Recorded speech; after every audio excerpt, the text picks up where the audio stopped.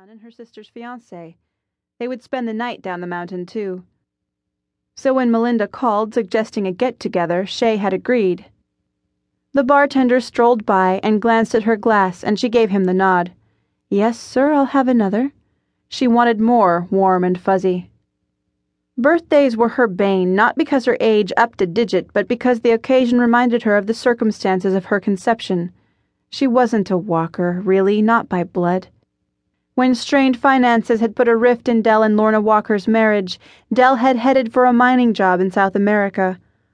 Lorna's subsequent affair with a wealthy visitor to the mountain resort area had ended when she found herself pregnant. But not long after Shay was born, Lorna's husband returned to the States, reconciled with his wife, and accepted another daughter into the family as if Shay were his own. There were adoption papers somewhere to prove it. Still, she'd always felt a step or two outside the family circle, even though her older brother Brett and her big sisters Mackenzie and Poppy had never once made her feel like only half their sibling.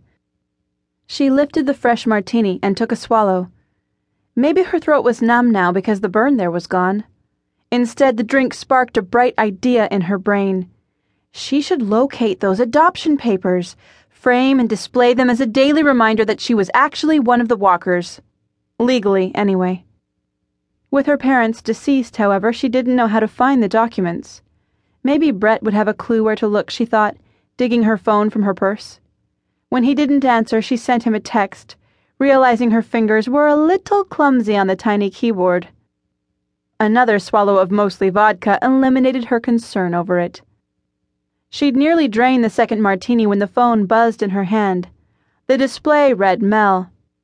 "Where are you?" Shay demanded through the device. "It's my birthday and I'm all alone." "Your birthday's tomorrow," Melinda pointed out. Oh, yeah. Shay had been going glum a whole day early, but that was okay, she decided, tilting back her head to shake the last drops of her drink into her mouth, because there was enough glum to spread across the calendar. Not all of her sibs could do cake and ice cream, their usual tradition, tomorrow, so that was being postponed to yet another time. Poor Shay. Poor Shay, who was not really a Walker. "Uh-oh," she said to Melinda, signaling the boarding bartender that she needed a refill. "You better speed over here, stat. I'm drinking martinis and getting morose." "About that." "No!" Shay began to shake her head, then quit because the movement made her dizzy. When had she eaten last? "I'm sorry, but—" "This was your idea, Mel. I need an unmoroser." She finally spit out the made-up word with a note of triumph. The bartender replaced her glass with a fresh one. She pointed at him with her free hand. "I bet you really tear it up when you're shreddin' the gnar," she said, to express her appreciation of how he'd anticipated her need. "And you never biff, do you?" "Are you talking to me?" Mel said in her ear. "Nope."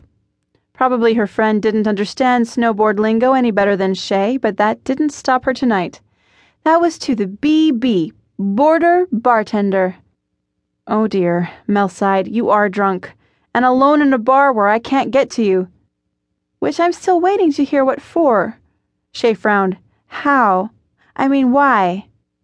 "A wildfire has caused local road closures," her friend said.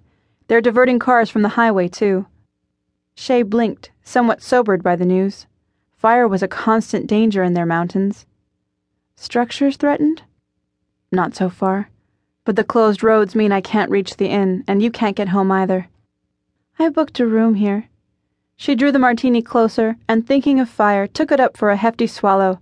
"So's all's good." "You're slurring," Melinda said. "I'll order food. What goes with martinis?" "Olives," Mel suggested. "Oh." Shay inspected her glass. "Mine came with those twisty lemon peels." "I was kidding," the other woman said. "Get something with protein, and order bread. That's good to absorb the alcohol." "But I'm enjoying the alcohol," Shay protested. Her gaze shifted to the TV screen as the bartender upped the volume.